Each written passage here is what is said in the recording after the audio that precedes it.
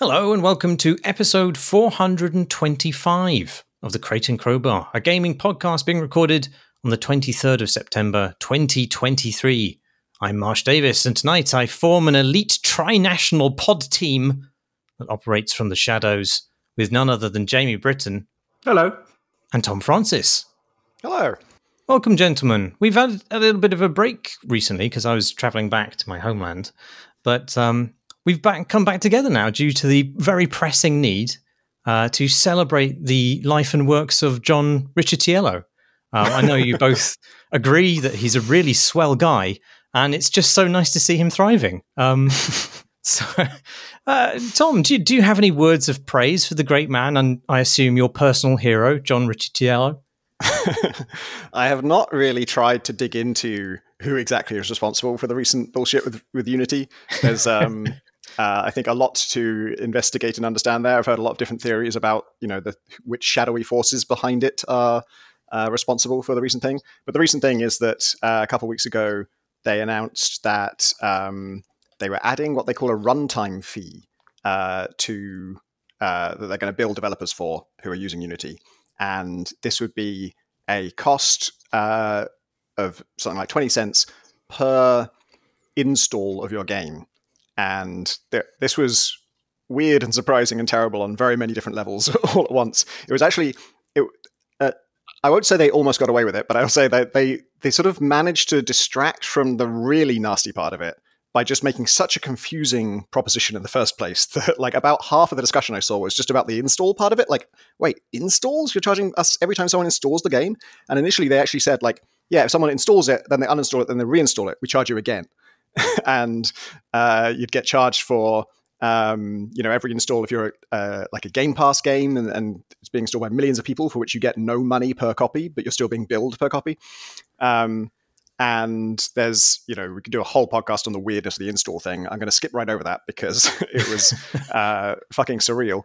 But the really shitty and to me scary part, because the game I'm working on is in Unity, was that it was retroactive in one sense. There was a sense in which it wasn't retroactive that they took great pains to spell out, but the sense in which it's retroactive is that this is not a new fee for the new version of Unity. It's a fee that you are obliged to pay if you are using Unity at all in any capacity, even if your game is already out and made in a previous version of Unity, which had very different terms when you develop the game.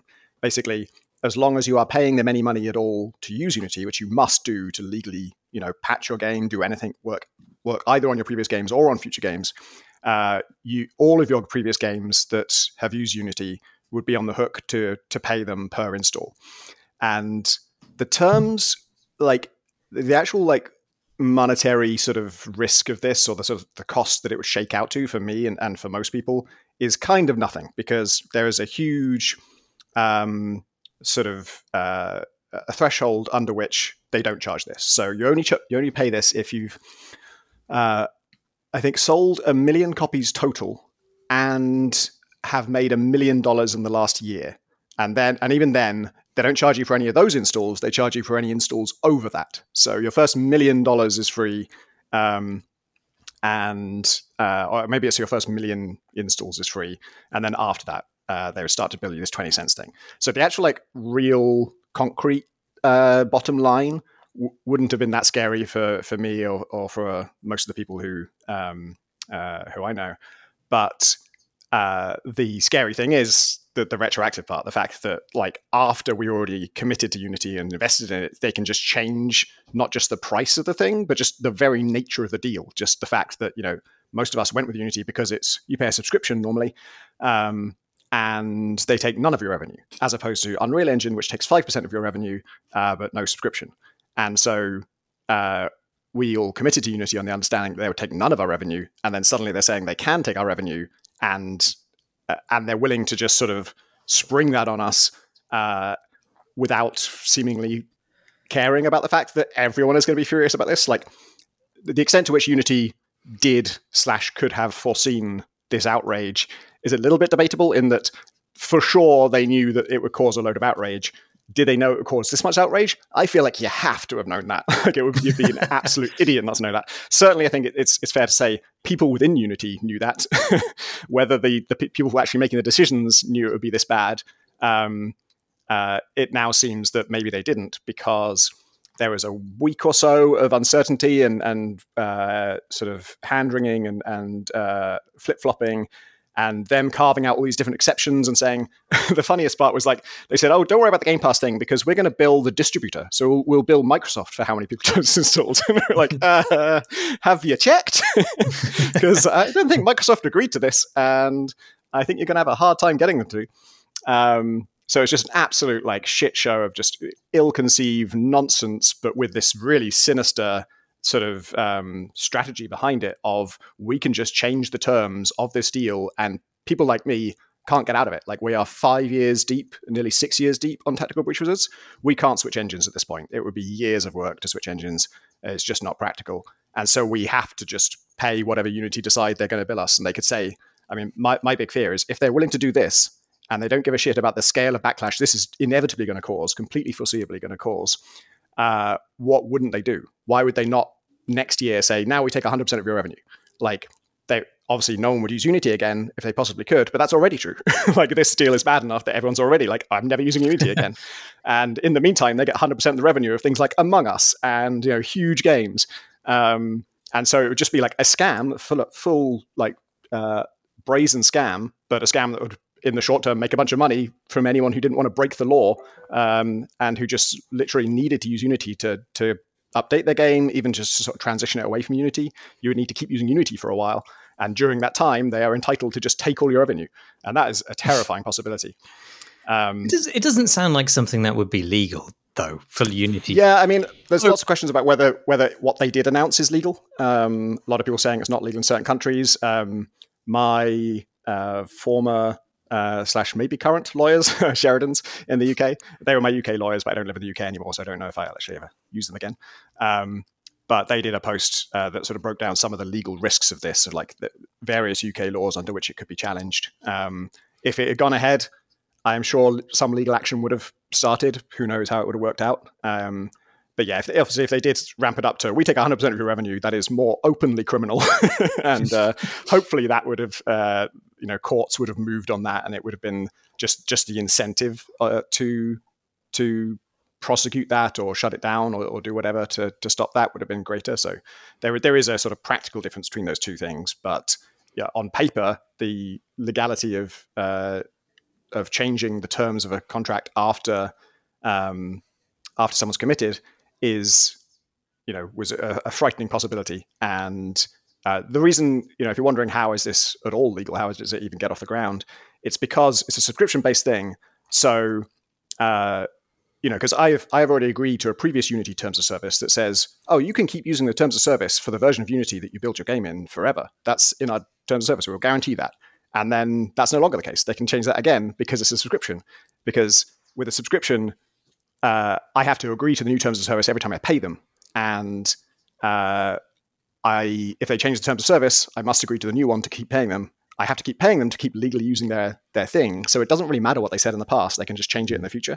Whereas with something like Unreal has a perpetual license. So when you agree to it, you are agreeing to this eternal contract that can never be changed. And if Unity was, say, $10,000 to buy and then it's yours forever, that would again be a thing where the terms of service you agree to at the time, you're safe because they can't make you agree to new terms of service because there's no carrot on the end of the stick. There's nothing that you need from them anymore. Whereas with a subscription thing, I have to keep paying them because that's the only way I can legally use the software. That was already true in the old terms of service. I must keep paying to use it. And to keep paying, I must agree to the new terms of service. So it's this weird little trap that had never occurred to me that they would be able to exploit. But I should skip to the end because all of this is kind of irrelevant because it's not irrelevant actually, but they have walked it back. They have... I had friends who had calls with Unity and talked to them in person about it, and they really got the impression that they weren't going to walk this back, that they were pretty committed. And my big fear, we kind of knew some changes were coming. They said, oh, we're going to clarify this, we're going to change it a bit. My big fear was it was just going to be a bunch of new little exceptions. Like they'd already said, like, okay, charity things are exempt from this, and probably Game Pass, they would have figured something out there and just said like, no, we'll just waive the fee or whatever. And just a few more things like that, which wouldn't change the thing I'm scared about. But actually, what they've done is pretty much fully walked it back. Like it will, the same runtime fee will exist, but only for Unity 2024, which isn't out yet, and only if you upgrade that and use that. So just don't do that, which like no one is going to do that. I mean, there might be some companies who sort of operate in some kind of weird professional, I don't know, people who sort of chase brand new features. Maybe companies who want to use AI features, it might be worth it for them, because I think Unity are going to go big into that. I'm sure they'll try and load a bunch of stuff onto Unity 2024 that to try and tempt people into it. But the key thing is that I don't want to, like, I'm still using Unity 2019. I haven't upgraded in 4 years, and I have no desire to. There's nothing in any of the versions since that tempts me to upgrade. So I have no trouble not upgrading to 2024. So now it's absolutely fine for me, because they also say that, they have once again said what they said in 2019, which is you will be able to stick with the terms of service that apply to the version of Unity that you are using. And if you don't upgrade, you don't change your terms of service, which is cool. That is how I want it to work. The only thing is, as before, that isn't legally watertight. Like, that we're not guaranteed that under law. That is the current thing they're saying. And it's greatly reassuring to me that they walked it back, because it shows that they give a shit when the world explodes with rage at them. Like, for a terrifying moment, it seemed like that might not even matter to them. And if that doesn't matter, that's the scary part. But yeah, it seems like they care enough to walk it back, which gives me assurance that they're not going to do this again in the next couple years, hopefully, because they've just hopefully seen that it doesn't work. And that means I have time to finish Breach Wizards, get it out, patch it to whatever extent we need to patch it, and then we're in a situation where if they fuck us again, we can just say, well, I'll stop paying for Unity then, because I don't need it anymore. So are you in a position where you would never consider using Unity again? It's, I mean, if they could codify, I don't know what legalese is necessary to make it such that I have a legal guarantee that I can keep using the current version under the current terms of service. I would do that if it's in law that is guaranteed. But I would never trust them again. Like, there's no, you kind of, probably to a greater extent than we realize, you kind of go through your life as a developer making some assumptions that large companies are not going to behave like just straight out criminals. Like, they're not just going to, not literally criminals, because I think it may have been legal under, probably under United States law it was legal. I don't know. But just, to absolutely rob you of your money in all but name. If they possibly can, no matter the damage to their reputation. I kind of thought no one would do that. And now I know, Unity will do that. They back down this time, but it's clear that they are desperate, that they are, or the people in charge are vastly prioritize money over reputation or integrity or treating their partners with respect. So their reputation is absolutely in the trash. I would only use their software under some legal guarantee that I will be able to continue doing so, for the same money that I'm currently paying. Do you foresee other companies stepping into the mid-tier game development that Unity facilitates? I don't know. I've suddenly taken a much greater interest than previously in these alternate engines.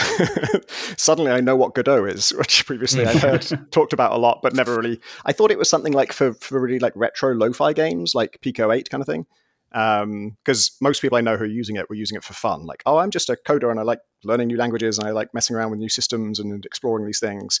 And so I figured it was something that wasn't really practical. But actually, I've learned that loads of games have been releasing it. Like, it does 3D just fine.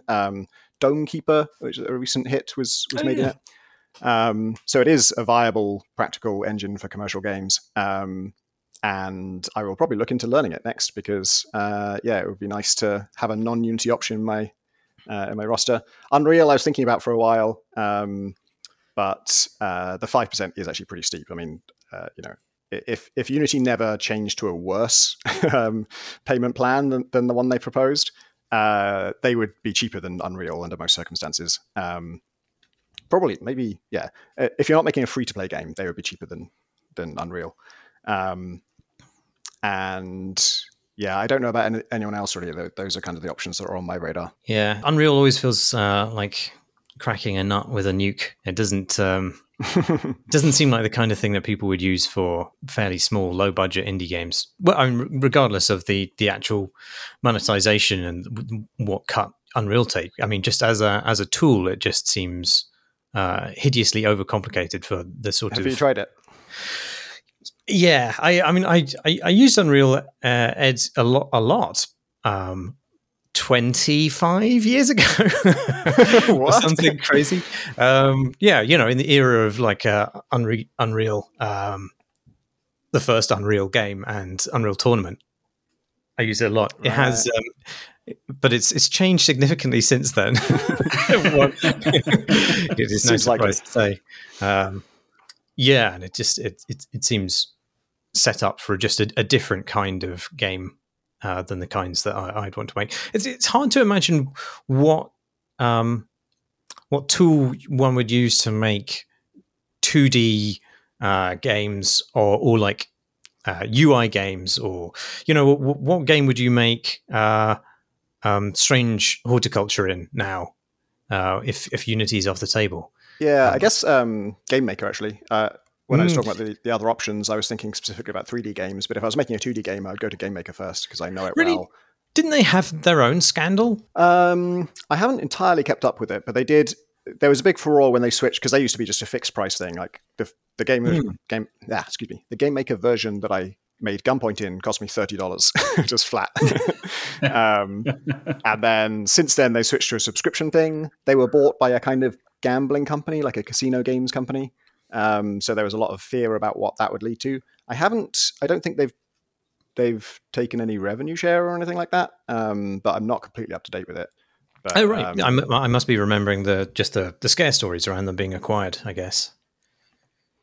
Yeah, it is more than a little kind of Trumpy / Boris Johnson-y, I think, this recent Unity thing, in that the systems that we sort of subscribe to, sort of technologically and politically, they only work if the people behind them kind of behave in a sort of appreciably humane way, right?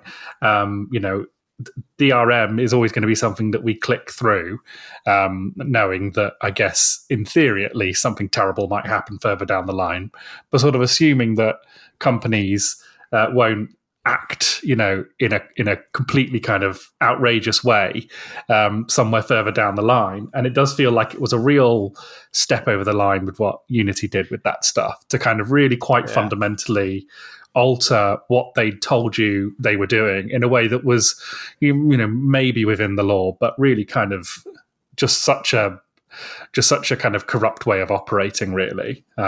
When you're sort of, when you rely on subscribers, it just seems like a kind of outrageous kind of way of doing things. Like Boris Johnson sacking his ethics advisors, It's quite similar to the Wizards of the Coast thing, I think, where they, a while back, changed their terms of service such that they could sort of, take any of your profits from any of your spin-off things from D&D, and then caused a huge backlash, and then sort of said, "Oh, we were never going to do it. We just, our lawyers told us to to carve out that language so that we could do it." And then, walked it back. And I guess Unity looked at that and thought, "Cool." It was very funny when their first tweet was described. All the what did they say? Angst and confusion.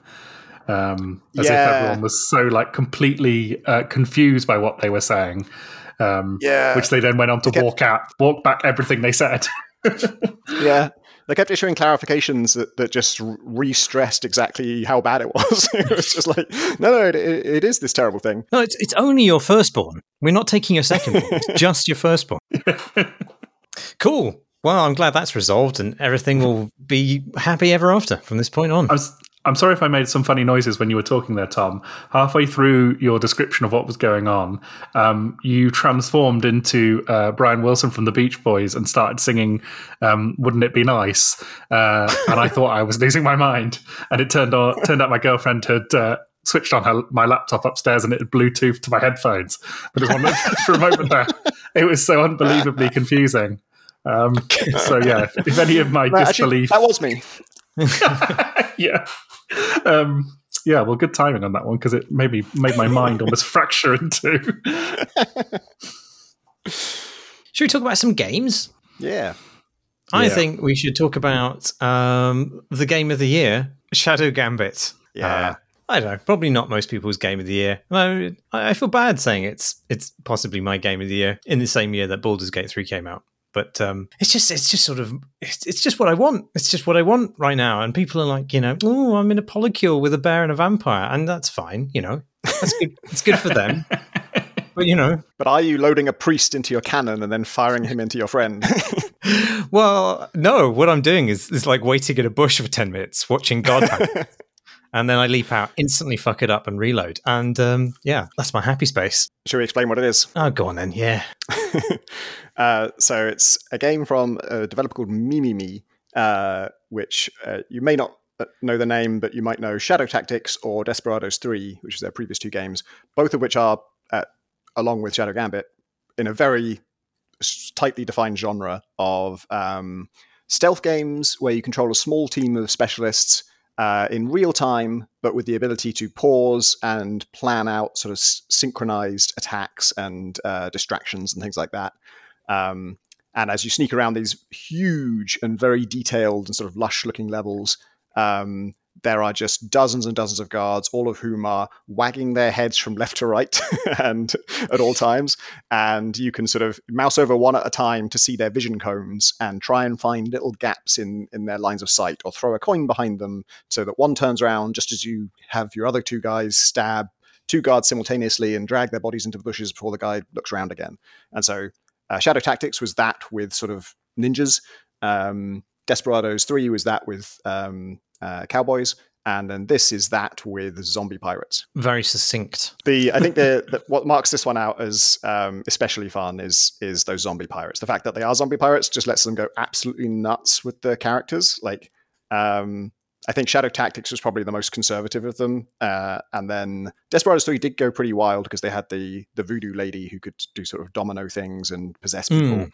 And now it feels like Shadow Gambit, almost every character is just insane in some way. Like, that their abilities are absolutely bizarre. So the cannon one I mentioned earlier, I have a lady who just has a giant cannon on her back. She also has a cannonball hole through her chest. She was obviously killed by a cannon, and I guess took it personally and just picked up the cannon.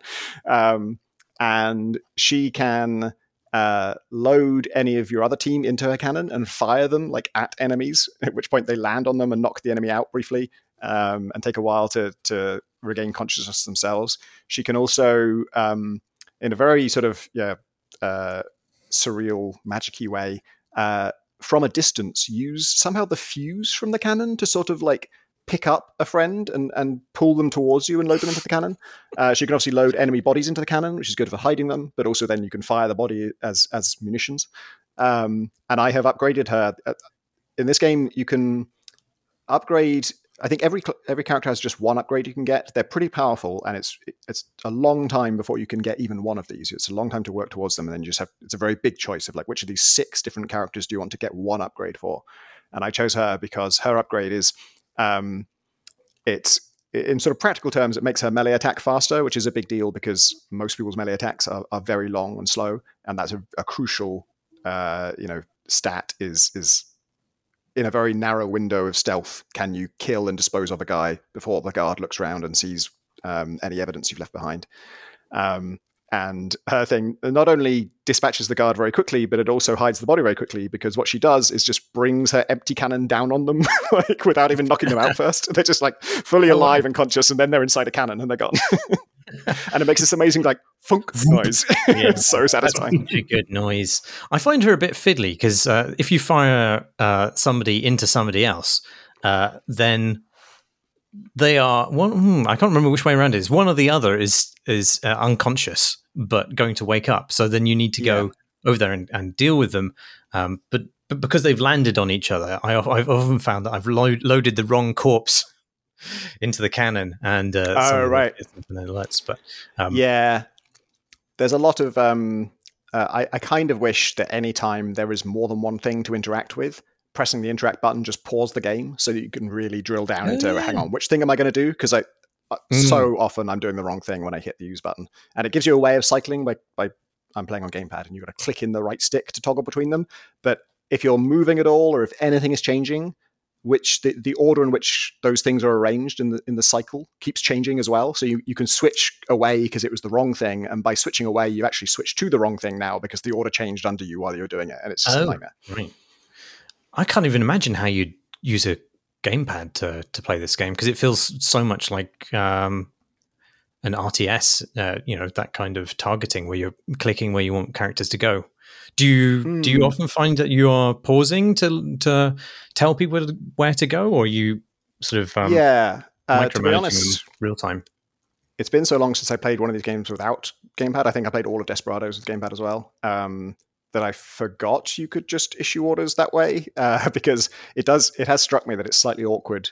You're always steering a character directly, like in a third-person action game, and you just switch between who you're controlling, which is, I guess, good for sort of fine-tuning sneaking. But what it does mean is it's not so much a problem in combat, because in combat I always want to pause the game and issue orders carefully anyway, and I don't mind that if it takes a while. The individual actions I'm planning are not very time-consuming to execute, so you just execute each one in turn, then time is sort of reset, and you tell them all to happen at once. But what it does suck for is like when everything's resolved and you just want to get everybody to the next place, but you don't want them all to group up and run together as a group. Sometimes you want one person to run along the balcony, the other one to go along the low path, someone else to sneak through some bushes. And if you want all those things to happen at the same time, you would have to pause the game, then just drive each character individually, one after the other. So it would take you the same amount of time as just doing them all one after the other in real time anyway. So I end up just sort of controlling one person at a time and painstakingly moving all of them to the new area. And I guess on mouse and keyboard, you can just rapidly click them all where you want them to be, right? Yeah, I think I spend so much time directing people hither and thither that I think it would be very labor intensive to use a gamepad instead. I tell you what, my favorite of the pirates is that that's exactly what I was going to ask. It's Quentin, is treasure hunter, but he's this decapitated skeleton with a golden skull and a fishing rod, and he uses his golden skull. He can throw it anywhere, and then guards want to go and investigate it, and they pick it up. And while they're doing that, you can run up behind them and stab them multiple times in a flurry. He really fucking shivs people, doesn't he? He goes at it while shouting, "Nobody takes what's mine!" Which is, it's just he's got a lot of good goblin energy to him, that guy. Yeah. In fact, if they hadn't just shuttered the studio, which is tragic, their next game should have been like a goblin squad. I think that would have been a good new oeuvre for them to investigate. But then, he can then sort of lasso people with his fishing rod. That's a kind of unnecessary step of metaphor, isn't it? He could just use his fishing rod. He can fish for the people with his fishing and suck them into his this treasure chest he's carrying around on his back. It's he's really useful. But I don't know. I feel like a lot of these characters are sort of overpowered in themselves, and it's only like. I wonder what you think about the difficulty scaling of it, because it seems like they do create challenging situations, but I'm not sure that after a certain point, the way that difficulty expresses itself is as gratifying as it would be to set up like an easy scenario that can be solved in a sort of puzzle way with three particular characters with three particular skills. But instead, because you can use any character at any time, they can't really set up very specific scenarios. And maybe as a result of that, like where they go with difficulty is just to put a lot of view cones overlapping each other. And that sort of restricts what you can do to some extent, because it means you do have to spend a lot of time just sort of like pruning, picking people off at the fringes using characters who can lure people away. So I find that a lot of the time I'm using similar-ish strategies regardless of which characters are selected at the higher levels. I think it was more variation earlier on in the game, and now as things get more and more difficult, it feels like I'm falling back on just like picking people off. Is that your experience? Yeah. It's I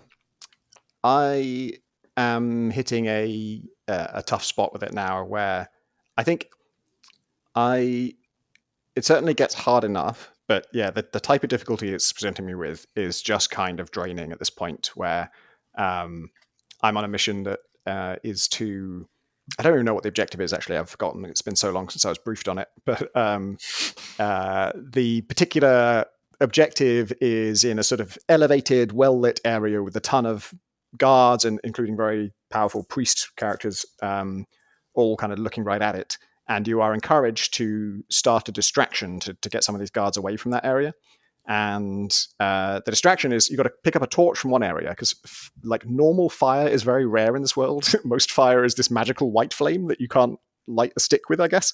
But you got to light a torch in one area and then bring it quite some distance to a set of crates which are also quite well observed by guards, to light those up so that a bunch of guards will leave the objective area and then stand around and stare at the fire. But like carrying a lit torch as a stealth character is a bit of a tall order. Getting to the torches themselves, there are two of them. There's very much a wrong choice, and I chose wrong. Like the one I went to, it took me fucking half an hour of sneaking and picking apart guards to get to it. And I actually didn't. I got really, really close to it, and I realized this last bit is just so fucking difficult. There were just like 6 guards all staring at each other the whole time.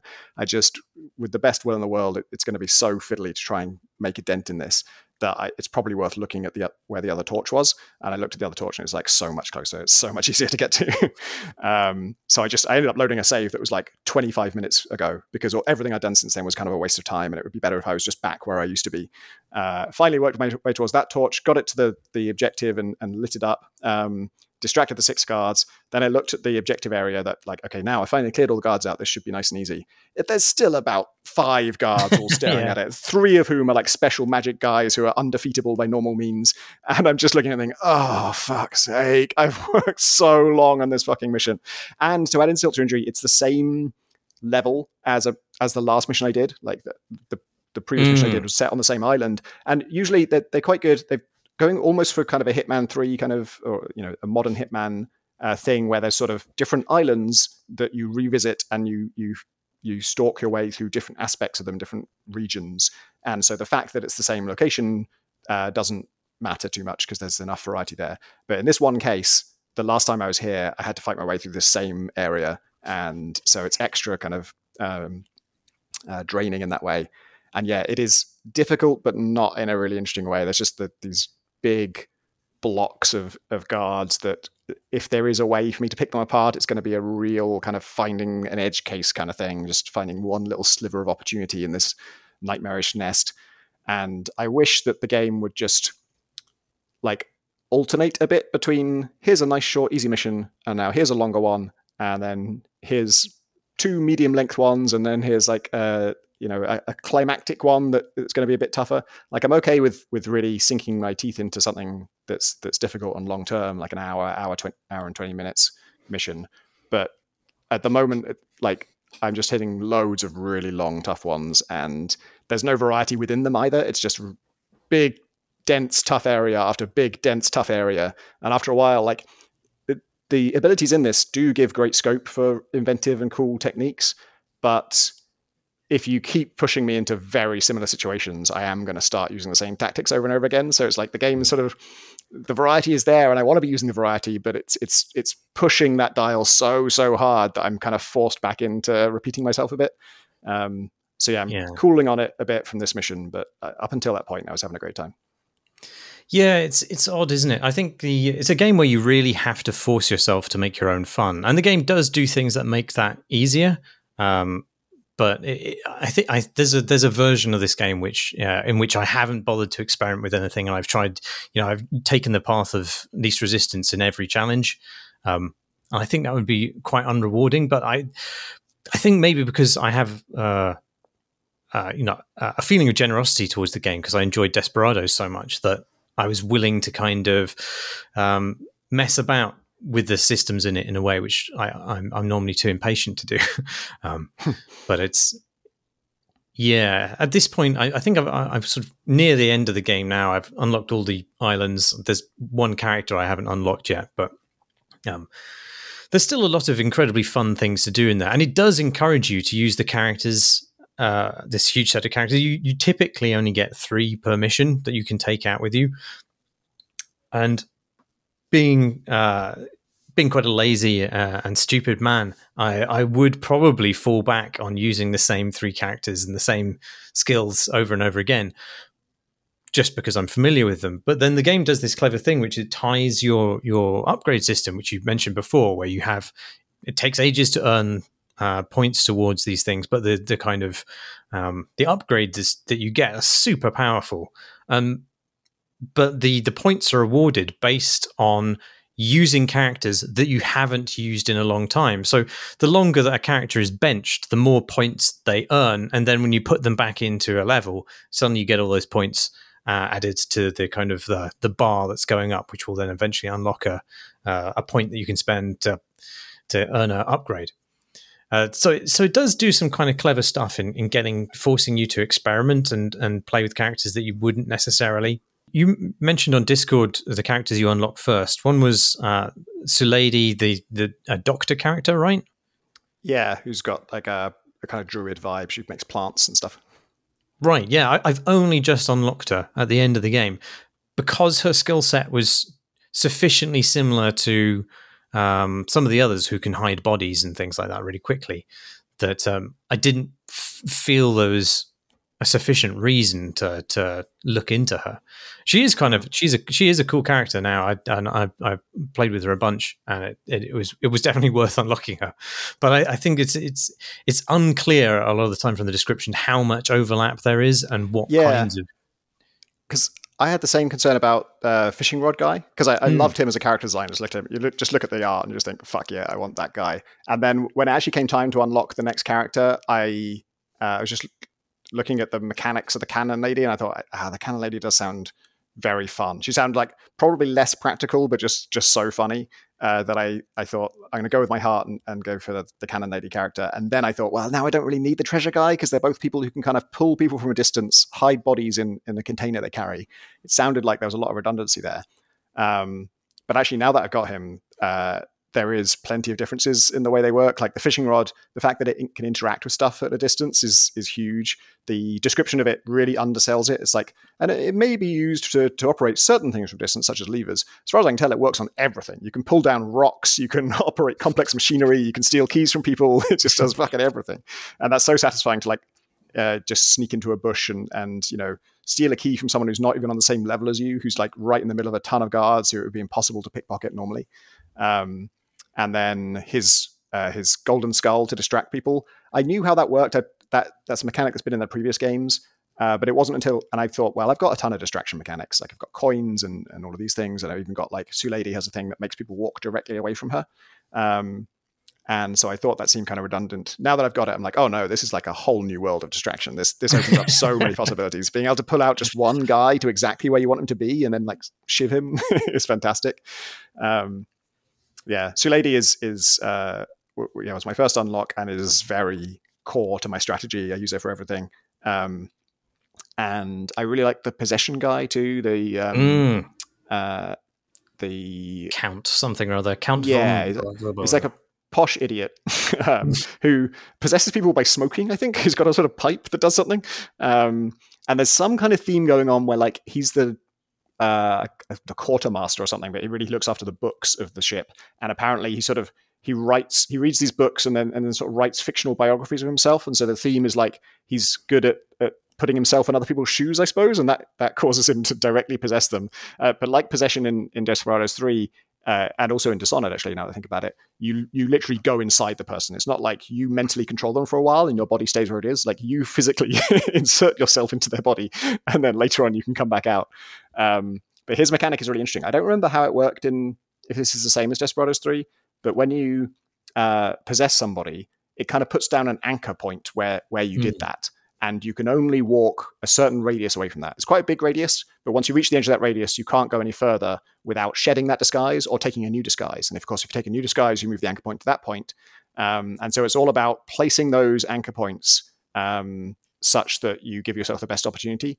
And I've been doing that in a kind of daisy chaining way. And on easier levels, that works. You can always just get from one body to the next and get that area of free roaming to where you need it to be. But now that I'm on harder levels, and now that I have the fishing rod guy with the golden skull, that is really cool for like, I need someone to, like, this guy's too close, that guy's too far away, so I need to throw the skull between them so that one of them goes at this exact spot, because if I possess someone there, the anchor point is going to overlap with this higher ridge that I want to get up to, like just where the ladder is, so I can actually climb up there. And once I'm up there, I'll be able to possess the guard up there who's like a watcher guy who no one else is seeing.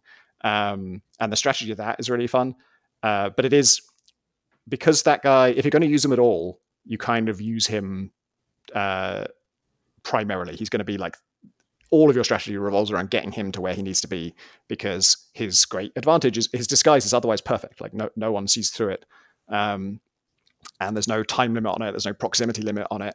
And so it's very, very safe and very reliable, which means you just build your whole strategy around it, and you don't need to clear out areas when you go through them. That's why I ended up loading that 25-minute save game, is because I'd worked my way through this area, but not by eliminating everyone, just by getting that guy to where he needs to be. So there's still loads of guards there. So if I wanted to backtrack to where I've been before, it would have been a whole load of more work to get past those guys again.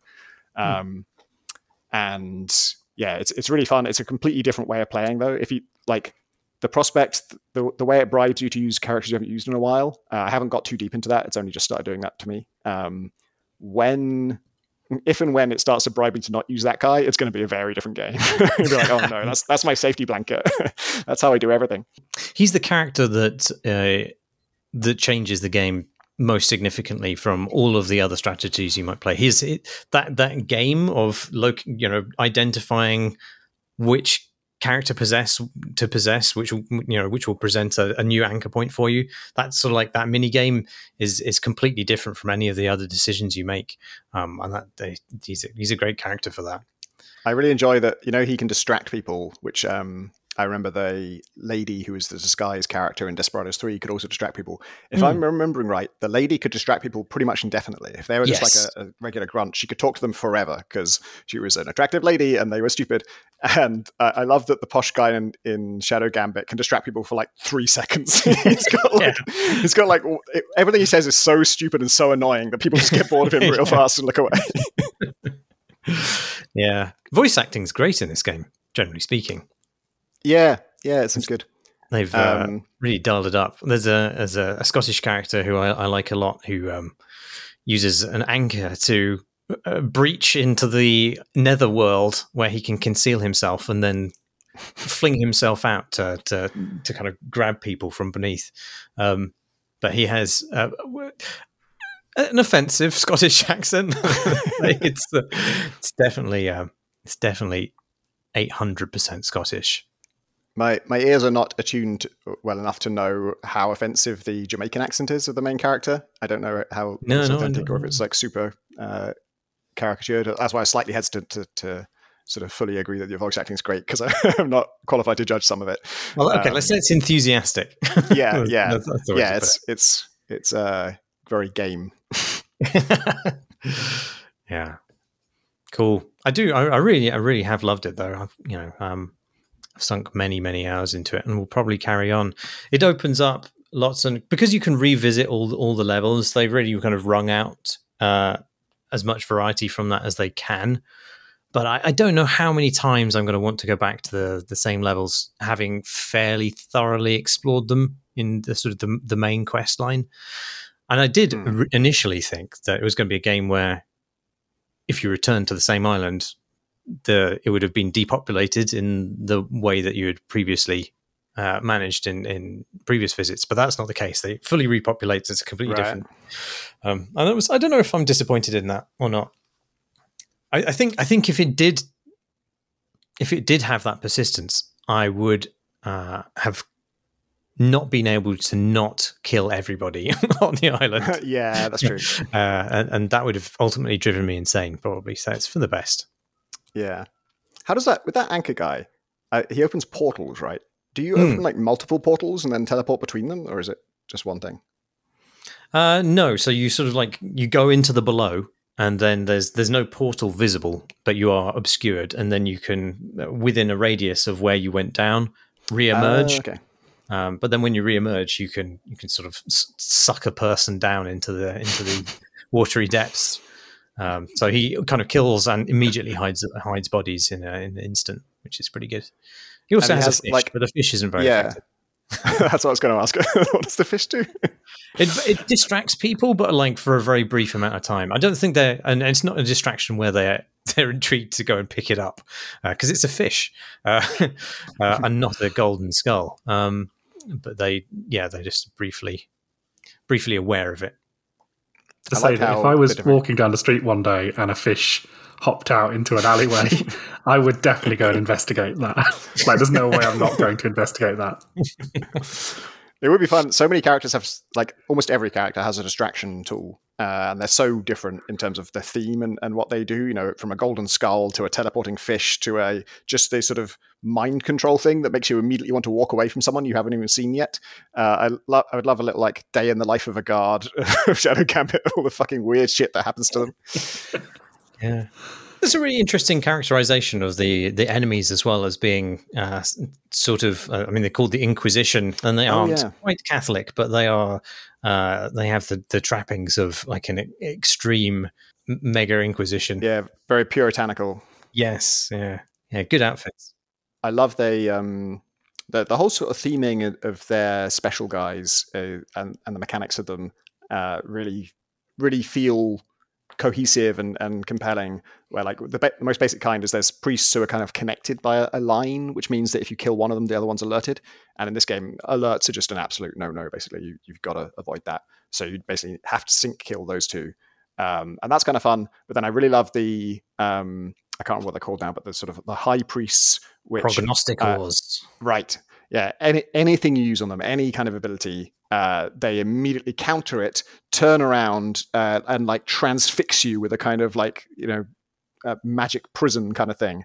And that is, you know, it's bad. And I think you see it in an early cutscene as like someone failing to do a takedown. But actually, it's also the way you take them down is you just have to blunder into that trap. But while you have another character queued up to kill the guy while he's transfixing you, like there's a certain time window that it takes him to actually, you know, kill you with that or subdue you and whatever they ultimately do. And that is such a kind of cool cinematic moment that you know, this thing of like sneaking up on a really big bad, and you think you've got the jump on them, and as soon as you strike, that turns out they knew you were there all along. They immediately just spin around and completely own you. I love that they made that into a game mechanic and something you actually engage with regularly, and you have to let them do it to you, and it feels horrible, but then in doing so, you trick them into letting their guard down from someone else and then get the better of them. Very cool. Shame there won't be any more of them. Yeah, it's surprising. Let me look actually as to how many reviews does Desperados 3 have? Because I just had this impression that they were all big hits because they have really glowing reviews. Okay, 8,300 views. That's good. And overwhelmingly positive. 96% of 8,361 reviews are positive. That's pretty fucking good going. If you do that and you go out of business, that is scary. Well, I'm not sure. The reason for closing wasn't that Shadow Gambit hadn't done well. It's not clear that. I mean, I suspect it didn't do as well as it could because it released in a window when everybody was talking about Starfield or Baldur's Gate. So it probably didn't hit the heights that it could have done. But their reasons for closing the studio were that the founders were just didn't want to do it again. Basically, they'd found it exhausting, and they just wanted to stop. And I guess they were faced with a choice of: do we hand on the IP to other people? Do we sell the studio versus just shutter it completely? And they chose to shutter it completely, apparently without informing staff in advance, which is doesn't sound great. Really? But Yeah. I found like the start of that blog post, the first half was all about, well, it's just time. We want to spend more time with family and sort of natural moving on. And then as I read on, there was stuff about like, you know, realistically, we're in this point where like we haven't made enough money from this that we wouldn't need to take publisher money for the next project. And that's just, you know, the cycle they've been in. And so seeing success and then not getting the actual money for it, just never getting off the ground, you know, you do this stuff in the hope of getting a hit. And once you have a hit, you can stay independent. And then keep your revenue, and it's a happy spiral instead of a downward spiral, or I guess not downward spiral, but like stasis. And they were tired of doing that. So yeah, it sounds like they could have continued, but it would have been still under a publisher's yoke. I'm just looking at these though. I noticed they changed publisher between Shadow Tactics was Daedalic, and then Desperados 3 was THQ Nordic, and Shadow Gambit says the publisher is Me, so self-published apparently. But maybe they did take some money for it, and you know had investors that they had to pay back or something. Well, it's interesting. I think this is probably true as far as I understand these things across all kinds of development, but perhaps it's more acute for that kind of mid-size, double A-ish team of a few dozen employees, that you are existing on a knife edge in terms of like how much. It's a very beautiful game with lots of really quite stunning assets and bits and bobs and really high levels of polish, and of course, the more money and time you plow into those things, the more risk you take as a studio as well. And I wonder if that isn't a more acute effect when you are, a mid-sized team rather than, a small indie team or a big AAA behemoth. Yeah, we don't know how much these games cost to make. I imagine they cost a lot more than the games I make, and so the level of success they need is probably a lot greater. Yeah. R.I.P. Me. It is a shame because there's something about that particular team in that they are a very specific set of nerds making a very specific game, which they've made several times in a row now, and that's just a wonderful thing, right? It's just wonderful when people make it their mission to perfect a relatively confined formula. Or at least I always think that's wonderful. So it's a shame that couldn't quite lift off in the way that they needed it to. Yeah, especially as each of the games has got incrementally better, as they're getting closer and closer to perfecting this vision of what real-time stealth should look like. I wonder what their next game would have looked like. Maybe it would have been the perfect game. Quite possibly. But these games have spoiled all stealth for me, though. I just want stealth to be this. And one of my frustrations with Baldur's Gate, which we should talk about. I know you've played a lot more of it than I have, Jamie. But one of my frustrations of it is that I started then playing Shadow Gambit, and I was like, why don't I have this kind of nuanced control over all of my characters in this? Because there's often stealth situations in Baldur's Gate, and it doesn't have the same articulacy to enact plans separately but at the same time that you could in actual D&D or as you can in Shadow Gambit. So yeah, it feels sad that they've gone, because somebody else needs to pick up where they left off and make the perfect stealth game for me personally. Well, it's funny, isn't it? Because Larian are exactly sort of what I was mentioning a moment earlier. They were a kind of mid-sized team who are making a very, very specific game, a CRPG from the lineage of Baldur's Gate 1 and 2. And they spent decades, making a bunch of charming but, mostly unplayed kind of weirdo games before, building up to the kind of 1, 2, 3 knockout punch of the Divinity Original Sins and now Baldur's Gate 3, and it's a shame. I wonder what Me's Baldur's Gate 3 would be, Yeah. But yeah, Baldur's Gate 3. I talked about this a lot, when we were last on. I think obviously it's been heavily discussed, this game, and rightly so. I think it is a triumph. It's a sort of, there was a lot of discourse on Twitter about, people quite rightly pointing out that, like, there's this sort of unreasonable expectation set of RPGs now to be all like this. And I actually think it's great that this kind of game is a sort of once in a generation thing. These kind of, literate, massive, high budget kind of everything games, they don't come along often. And I think it's really great that something can be so sporadic and yet so wonderful at the same time. So I just wanted to talk a little bit about the ending of the game. And I won't spoil anything, apart from the fact that the final act of the game is in Baldur's Gate, but I don't think that is a spoiler.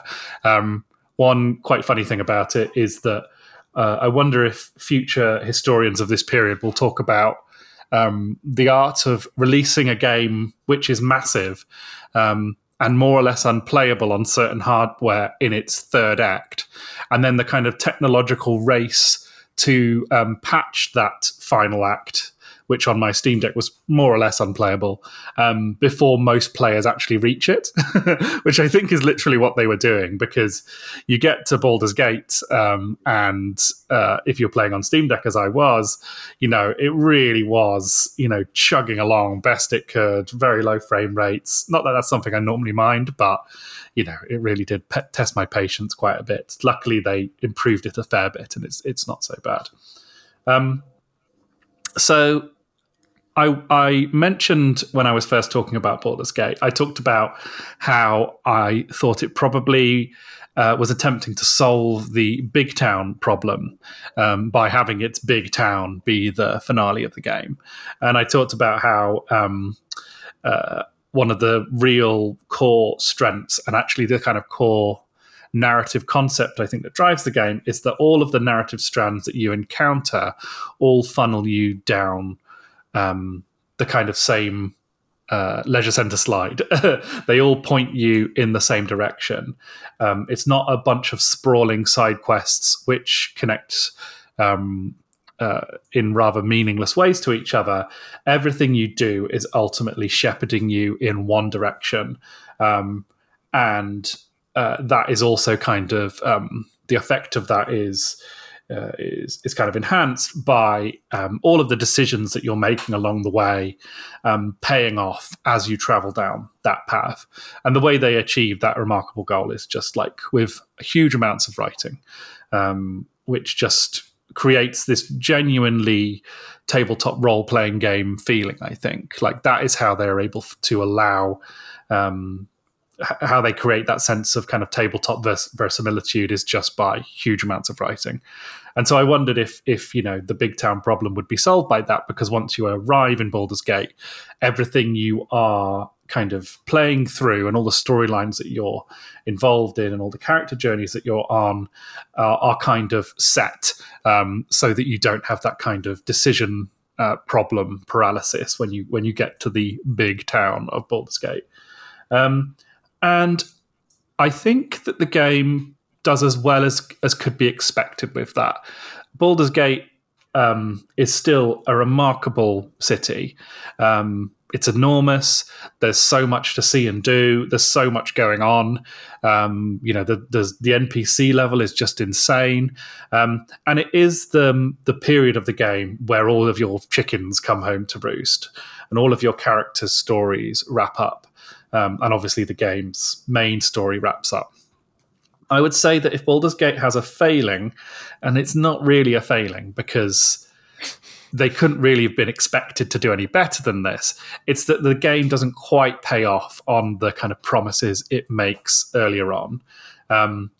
It's still a great ending, and it's still kind of, had me kind of wanting to kind of applaud as the credits rolled. But I think the problem with that level of fidelity and that level of like consistency up to that point is that you notice it when it doesn't quite pay off. It makes those moments a little bit more obvious when you have a bit of when you have something you've done not be recognized, or something a character has acted upon previously not remarked upon. And of course that's just that's unfair on this game, really, because it does such a good job of that along the way. It would just, I think, be impossible for it to conclude with that same level of we see you player consistency that it has earlier on in the game and at moments throughout. That said, it sort of doesn't matter because the writing itself is, pretty remarkable.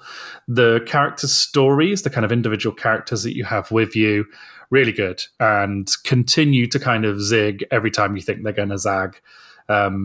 Nothing is ever as simple as the most kind of basic ass fantasy world sort of cliches. They always find a way to undercut something or make a joke about it or something like that. So that was really great. There's one particular area in the final act of the game, which I won't spoil, but if you've played it, it's when you go to someone's house, which is just a masterclass in level design, gameplay design, storytelling, everything. It tells one little kind of discrete story of a character that you encounter there, and tells you the history of this place, the history of the owner of this place. It includes one of the most genuinely filthy sex scenes I've ever seen in a video game, and concludes with a song. And it's just, yeah, it's just an absolute knockout. You know, it would be the finale of any other game, and this is an optional area that you go to. So that was just amazing, and yeah, just completely just knocked me off my feet. The thing I would also say that the game does probably better than any other game has is what it does to the PC, what it does to your character. You're advised to play as a kind of,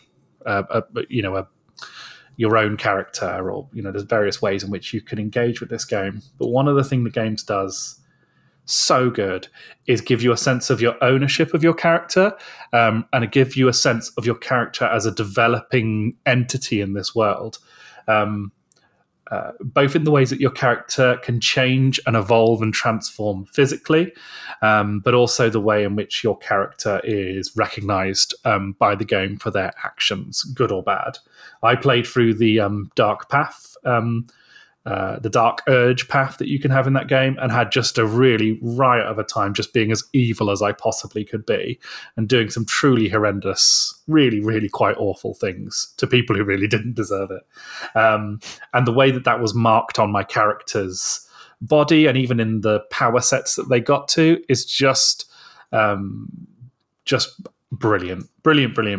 I can't say enough beautiful words for it. That I was really I really enjoyed the fact that, for example, I was given a perk at some point, a power at some point, that I could kill any baddie who was under 100 HP, and I could only use that power once, but it would definitely kill them. And that was the last thing I did in the game. I used that on the final boss in the final moment. Oh, nice. And that was my game-ending moment. Just suddenly realizing I had that at my disposal and I could just obviate my way through this moment just felt very good. That's been my main draw towards this game. I was a bit on the fence of whether I was excited about it, and then anyone who talks about a way in which they kind of broke the game or bypassed a major encounter or anything that just like sort of anything slightly cheesy that kind of got them through something tough, that's hugely appealing to me. That's my main reason to play, is I just want to break something in a fun way. Yeah, and it's basically a game made of that. Like, it's a game built of that. And I sort of shared the feelings of some other people I saw early on, sort of saying, like, early on in the game, they sort of felt like they were being left out of that because they didn't quite have the brain to kind of do the clever things and do the game breaking things and do all that sort of stuff. The game does teach you that, I think, and so by the sort of last act, there was all sorts of tricks and clever things I was doing, not least because the fact that as your powers level up, you get so many crazy spells and items. You just get this kind of mad prop bag full of lunacy, all sorts of mad powers and one-off spells and crazy things that you can do that even without trying, you still end up doing some completely mad shit. So yeah, that was just I agree. It's really fun how much you can break the game and how much you can fuck with the game.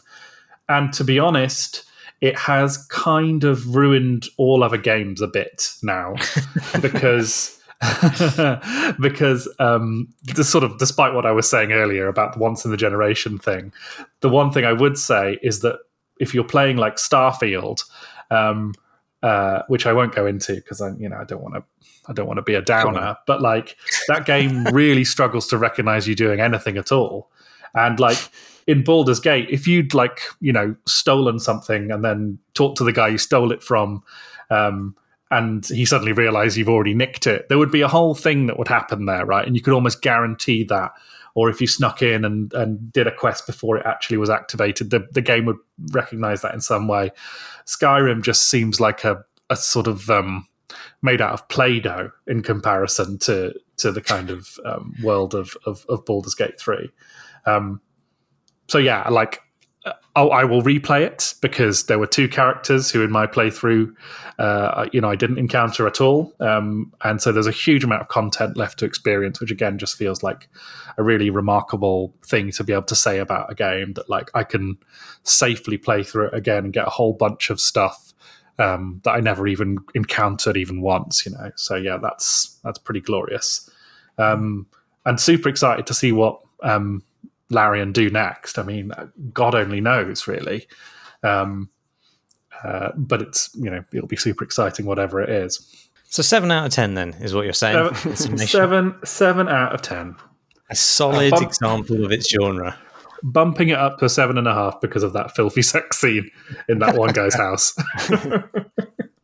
I was surprised how I only just started it. I'm only like 2 hours in, maybe. And the intro, the sort of tutorial, I guess, the combat felt very like light and accessible, and it was. I'm sure they fudged the numbers, or they just balanced it to be very easy, so that you're having a lot of successes. Most of your shots are hitting, and it just felt pretty good. And then as soon as I was in the game proper, I was in some kind of ruins, and I saw sort of figured out some kind of, not really a trap, but like there was a way to kind of break through the floor that I saw, and it seemed like the kind of way you would discover like a hidden treasure stash or something, like a little optional extra thing that we can figure out to get some more loot.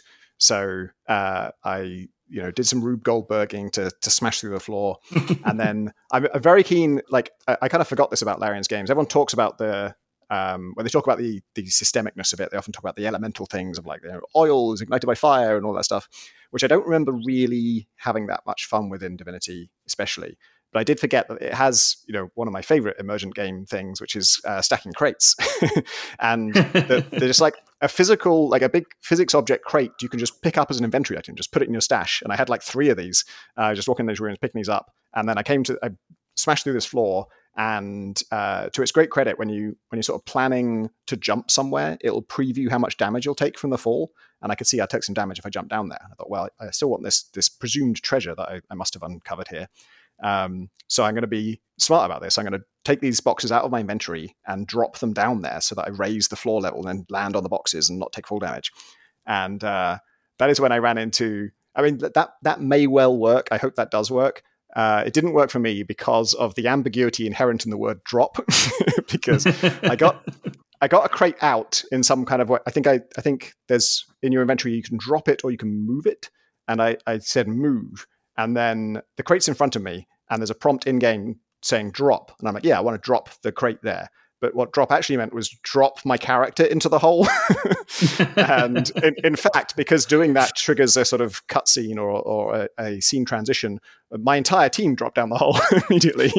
And the good news is we didn't actually take any full damage from it for some reason. The bad news is that that just immediately got us into a fight with just like 8 fucking guys all of whom have more health than my toughest character, and we are 3 people who don't know what the fuck we're doing. We're all like level 1, and it's just absolutely brutal. And I'm like, I thought this was going to be a reward. This is a secret bit I discovered. Why am I being absolutely mullered? So I chickened out and I immediately put the difficulty down to easy or story mode or whatever. What did you play on, Jamie? I played it on. I kind of switched up and down as I played. Like I think I played through all of Act 1 on the normal difficulty, and that felt like nicely. Like it felt like there was a solid difficulty curve there where it was kind of completely impossible for a while, and then kind of plateaued out as I kind of got to the end of Act 1, and I was sort of breezing through by then. And then Act 2 gets considerably harder, and then I started, kind of going up and down. Sort of, I'd often not remember which difficulty I was playing on, and then I'd kind of realize, oh, this is a little bit too easy to have fun. This is a bit too hard. So yeah, I just kind of freely switched between the 2 difficulties, and I felt no shame whatsoever in doing that. And I think the easy difficulty is still crunchy enough to have fun.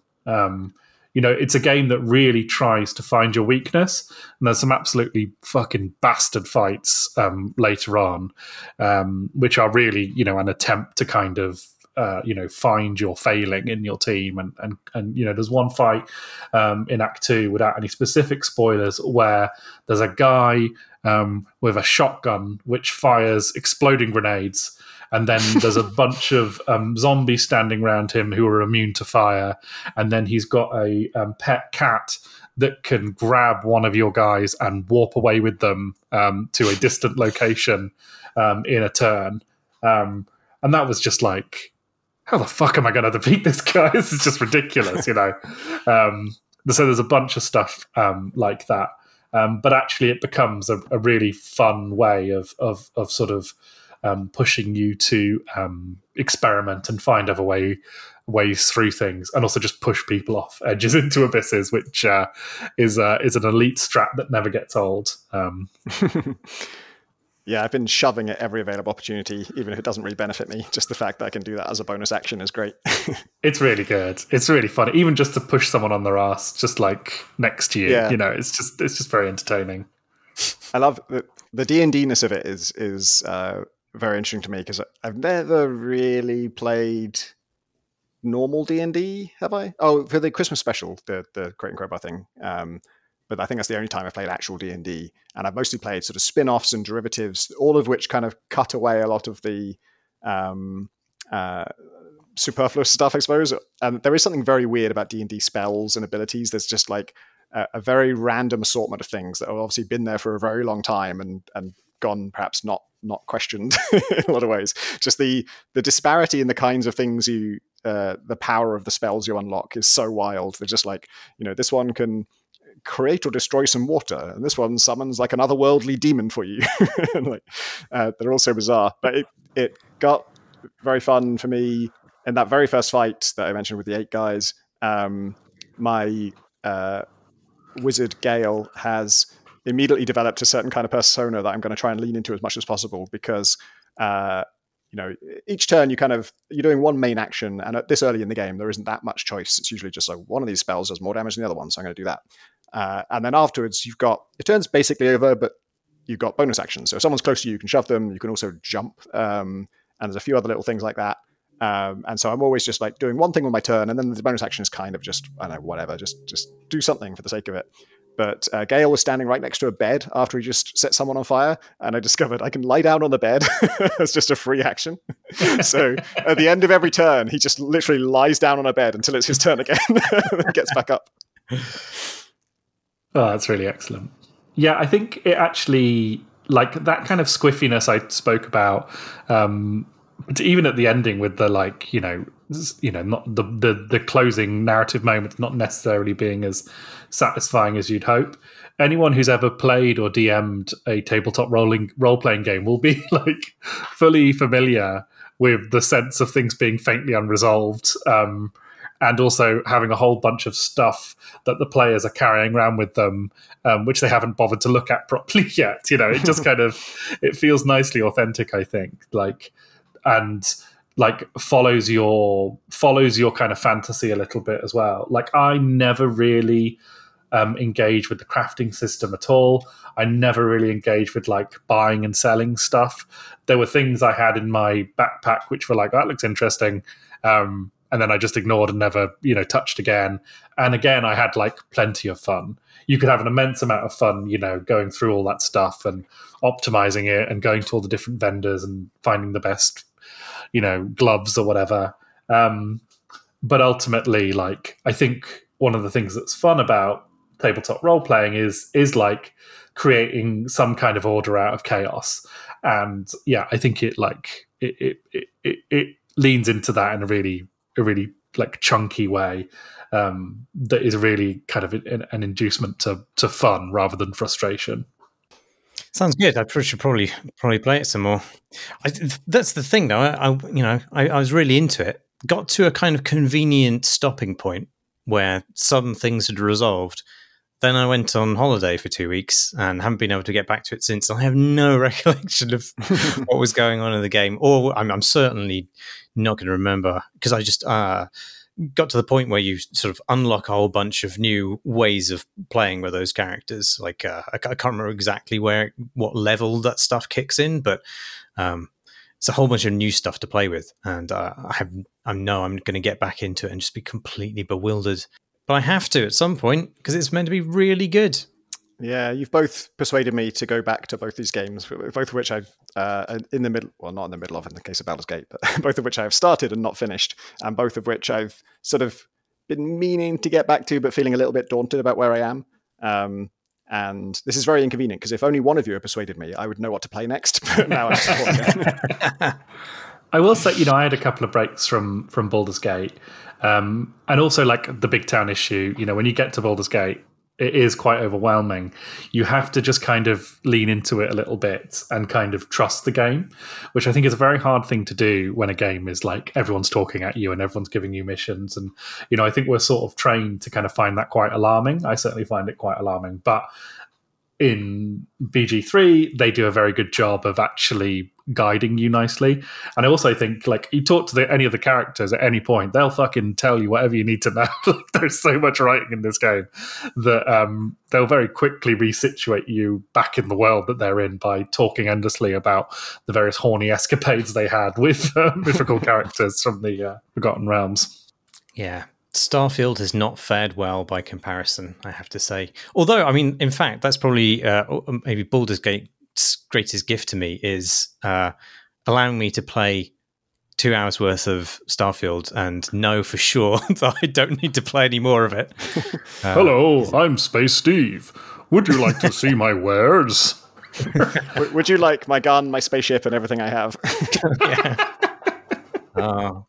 I do feel quite good though that Starfield has given everybody who's played it sort of very belatedly the same experience that I had playing Fallout 3 for review, and that, like, not specifically because the game is buggy or unfinished, even though it is both of those things. Or that, like, I mean, Fallout 3 was a game in which, at review, characters would frequently T-pose before being twanged into the sky for no reason. But it's just interesting seeing people come to a Bethesda game and seemingly for the first time recognize the woeful levels to which Bethesda's storytelling aspirations reach. And they've always reached that. I think I am going to dig into it at some point. I haven't really played it. Despite taking a dig at it just now. I just started it and it ran like shit. And then I read Chris's tip that if you've installed it to a hard drive rather than an SSD, then you're fucked up and you've got to uninstall it and reinstall it on an SSD. And also, I think probably everyone had this experience of, well, now I've got to spend like an hour of my life figuring out what I can remove from my SSD because it's a big fucking game. And I've finally done that. I will play it at some point. And I'm suitably, expectations have been suitably lowered. Well, I'm sure there's good stuff in it. Like, this is the thing. I always feel like, I mean, we had a debate in the Discord channel about whether Starfield's opening specifically was like exceptionally bad compared to Bethesda's historic output. And like, I mean, I agree. It's not great, and it is inept and boringly long as an opening, and in that sense, it is way worse than other games that they've made. But in all the ways in which it is incompetent, those things have always been there in Bethesda's previous games. So it's not going to be a surprise. I wouldn't have thought it would be a surprise to anybody. Like, I feel like maybe with some minor variation, like all Bethesda's games, Oblivion onwards, have been like 5 out of 10 narrative RPGs and 8 out of 10 fuck about simulators attached to like 10 out of 10 mod scenes. And how much you enjoy them depends on which part of that you engage most.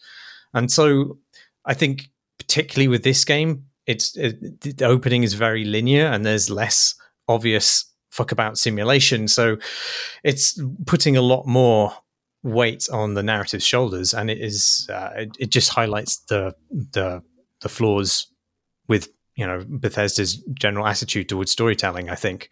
But once you're out of that, maybe the whole fuck about simulator aspect of it will take over, and it will be an absolute delight. For me, the intros to Bethesda games, I don't think I've ever really had a problem with Morrowind, Oblivion, Skyrim, Fallout 3, which are the games I like.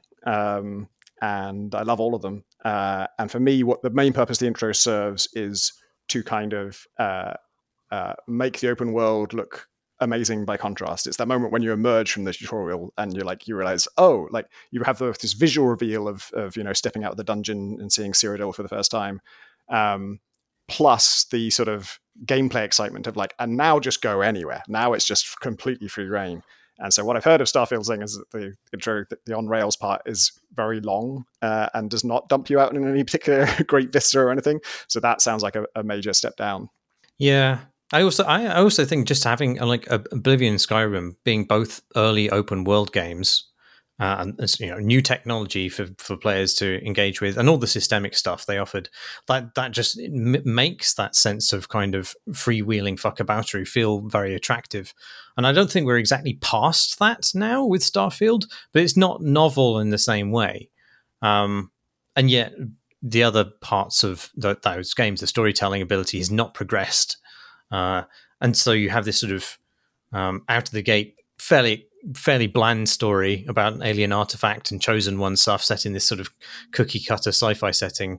Yeah, it doesn't even feel dated. It's just that Bethesda's storytelling is completely bizarre and always has been. I don't even know how to describe that way of presenting dialogue where the camera slam zooms into a character's face who's standing in perfect symmetry to the plane of the camera.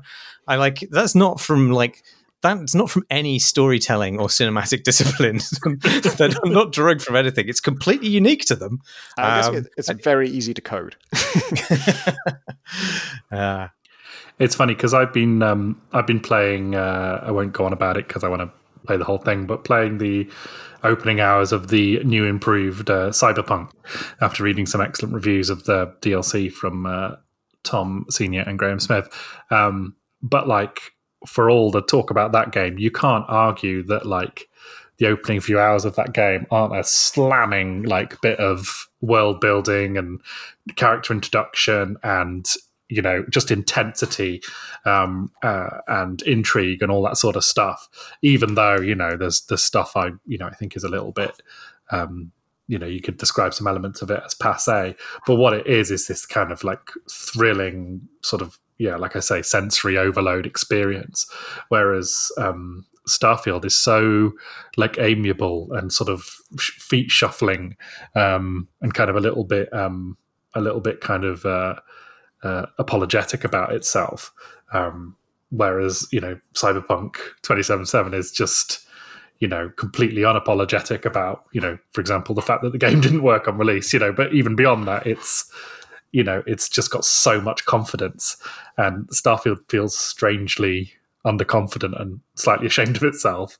But a bunch of people are loving it, so I don't want to yuck their yum, because a bunch of people are kind of playing through that game, and as you said, Tom, like getting past a certain point and like being like, oh no, this is what I come to these games for. This is why I loved those games of Bethesda yore. So they're just having a good time with it after a certain point. So it could be that they're wrong and they should feel bad. So I think they should definitely feel bad. If people can come away from this conversation with anything, I want them to understand that one sex scene in Baldur's Gate 3 is incredibly filthy, and that they should feel bad for enjoying Starfield. So I've also been playing Quake 2, which has been recently remastered by the cool kids at Night Dive Studios, who are a bunch of people who revamp and remaster old games and do a pretty good job of it, I think. I played a bit of the Quake remaster that they did, and that was very nice. Quake 2 has a special place in my heart because it's a game that I owned and played a lot of as a teenager. And I always was rather charmed by its kind of slightly thin kind of take on sort of military story shooter sort of stuff. Even though it was a kind of, janky and slightly flat game with a kind of gesture towards narrative without actually bothering to include one at all. I always just found it rather charming. And I played a lot of it in multiplayer. This new remaster, they do all the stuff that you'd imagine, which is to say they've polished up the graphics. They've done a whole bunch of stuff to make it playable on modern material. I actually played through Quake 2 on my Steam Deck quite recently, played through the campaign. It was already pretty good, to be honest. But they've done an amazing job of adding things like a compass, which will tell you the way to your next objective, which the original game really, really needs, because this kind of has this early version of kind of almost like a Half-Life thing where you're sort of traversing through areas and actually coming back through areas that you've already visited, sort of with loading screens in between them. And I without had no recollection of that. That was a complete surprise to me playing the remaster, because I played Quake 3 a lot, and I had no recollection of it being quite that complicated, where you are in fact backtracking through places you've already been and doing even sort of Dark Soulsy shortcuts and so forth. It's very confusing. There's a couple of moments in the original campaign where you're just like, hang on, what the fuck am I doing? And you go and look at your sort of quest log, and it's like one sentence where it's like, switch on the turbines, and you're like, I just did that. I just did that. What do you want me to do? And what it wants you to do is to kind of, go back to an area you've previously visited, which is just insane. And then you've got this, like, the VO over the top of you, where there's like ostensibly some military commander kind of crackling orders at you, but they're completely useless too. So yeah, they've added that compass, which is just a revelation, and the game really needs it. And it's also a really satisfying bit of UI, because you press it and it kind of beep, beep, beep, beep, beep, beep, sort of flows away from you and leads you where you need to go, which I really like. But because I played the original campaign relatively recently, I jumped straight into the new campaign that has been made for the game, which has been specially made by Machine Games. They did one for the Quake remaster, and they've done one for this one. And it is a triumph. It's just so good. I was really, really surprised by quite how brilliant the level design and enemy placement and sort of storytelling that they've achieved in this kind of ancient engine. It's got this wonderful framing device where you are a sort of commander on this spaceship, which seems a lot like the Doom Eternal Doom Fortress, where you're sort of orbiting the planet and dispatching soldiers down in escape pods to carry out missions on the scorched earth below. And they are short, sort of 3-level missions, which basically, kind of involve you doing Quake 2 stuff, where you're grabbing a data disk and plugging it into a console to fire a laser or something like that. But within that, they, as an experience, it reminds me a lot of Doom Eternal. In what they do is basically plonk you into these really beautifully designed arenas that have some kind of circularity to them, and then just like completely pump the space with all the kind of worst monsters from the original game, revamped versions of those monsters, and a bunch of other kind of new gribbly things that they've added specifically for this version, and then just set you off on them. And it's incredibly intense. You have to be constantly searching for ammo and health, and also prioritizing which of the various sort of endgame enemies you're going to attack at a given time. And yeah, it reminds me of Doom Eternal in that sense, because even though you've got your kind of quick save and your quick loads, which you can sort of hammer on if you want to, it's incredibly satisfying to kind of play this, at full throttle and just kind of see how far you can get. The level design for this version is ingenious. Like, they've done all sorts of clever things with shortcuts and sort of having you re-arrive back in spaces you've visited before, and also just being really creative with that engine and making the kinds of spaces that weren't at all in the original game, and also including kind of jokes and references to the original Quake. Just really remarkable, and just shows you, like, even with a relatively limited palette, what can be done in a space like this. And I've just had an absolute blast with it. In this, I've played a lot of the boomer shooters that have come out in the last few years, and I actually think this ranks with the very, very best of them. Because you're just given this selection of toys, these kind of basically unwinnable fights, and you're just sort of sent into them. And it's just a really visceral, thrilling experience that really caught me off guard. It's a game I sort of saw as a rather as I said, charming kind of way to pass the time. It's quite a fun couch game. But to see the raw materials of that game transformed into something really amazingly creative and fun and intense is just really good. And it really speaks to whoever did this at Machine Games, that there's some real talent there, real genius at play in how this particular mission, I think it's called Heart of the Machine, is laid out. And even things like the amount of ammo it gives you and things like that, you're constantly existing at a level of scarcity, so you're forced to use all of your weapons at some point. Nothing gets left behind. Use your items too. Use your quad damage, and of course they can also do things like put what seems like 50 grunts in the area at once that you can blow up with your BFG and things like that. So yeah, I just really knocked out by it, and I would play a whole game of Machine Games making a Quake 2 game, because it just feels like they've got a real verve for what you can do with this, pushing the limits of this really old engine by people who are clearly fans of the game, like I was. I think probably around about the same age as well. Like what they've been able to do with it. Yeah, so just brilliant, really. Wow, I'll have to. I guess I'll skip the rest of the campaign and dive straight into that. Is that what you recommend doing?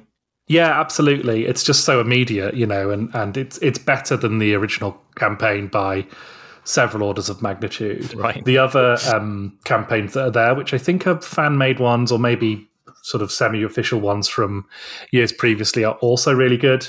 And I would say that the new one sort of draws more on them than it does on the campaign. It really does reveal the original Quake 2 to be, kind of an almost classic. If they'd released this game back then, it would be really mentioned in the same breath as some of the very best in the genre, I think. And that soundtrack, bossing, absolutely great.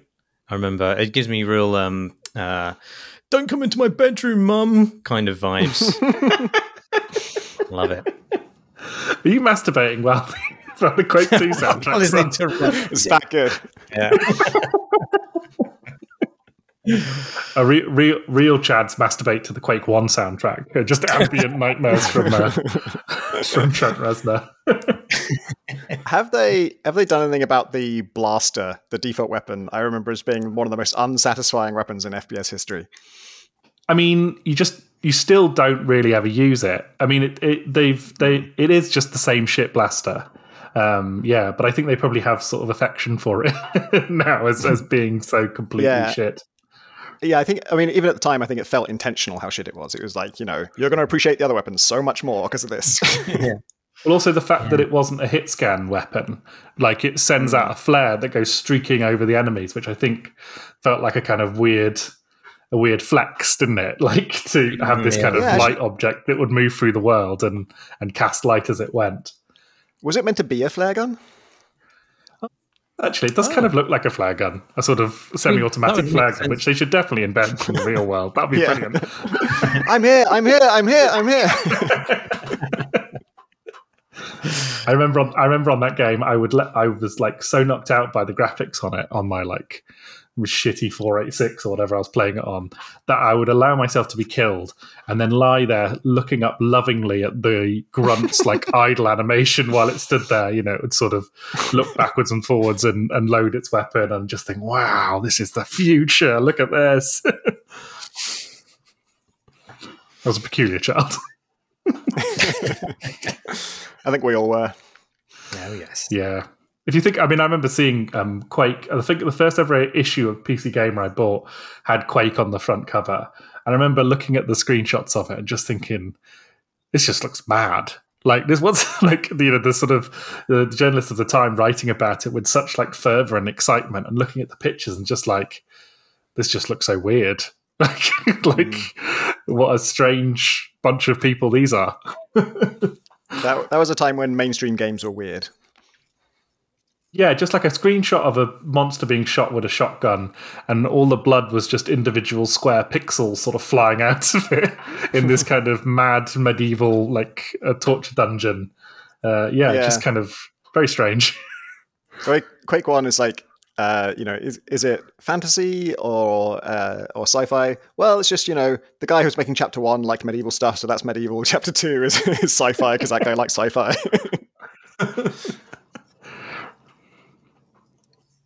They, I won't spoil it, but they directly reference the first boss fight from Quake 1. From the from the shareware version, the big fiery boy in the pool of lava. Yeah.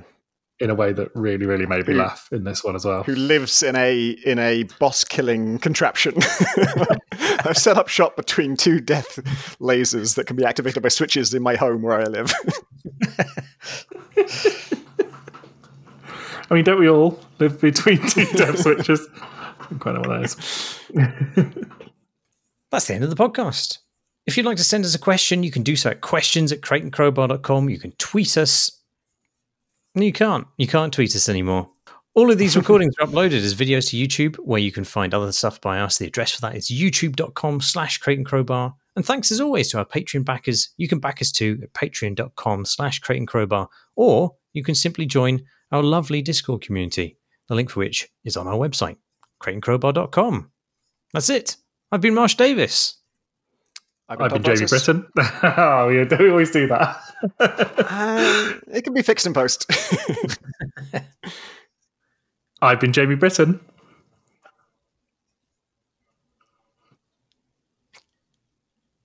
You're refusing to... Oh, did you want me to do mine as well separately? Yeah. I've been Tom Francis. Excellent. Well done, everybody. This is a shambles. Yeah, I might keep it all in. We'll see. I've been Jamie Britton. Oh God, we're stuck in a loop.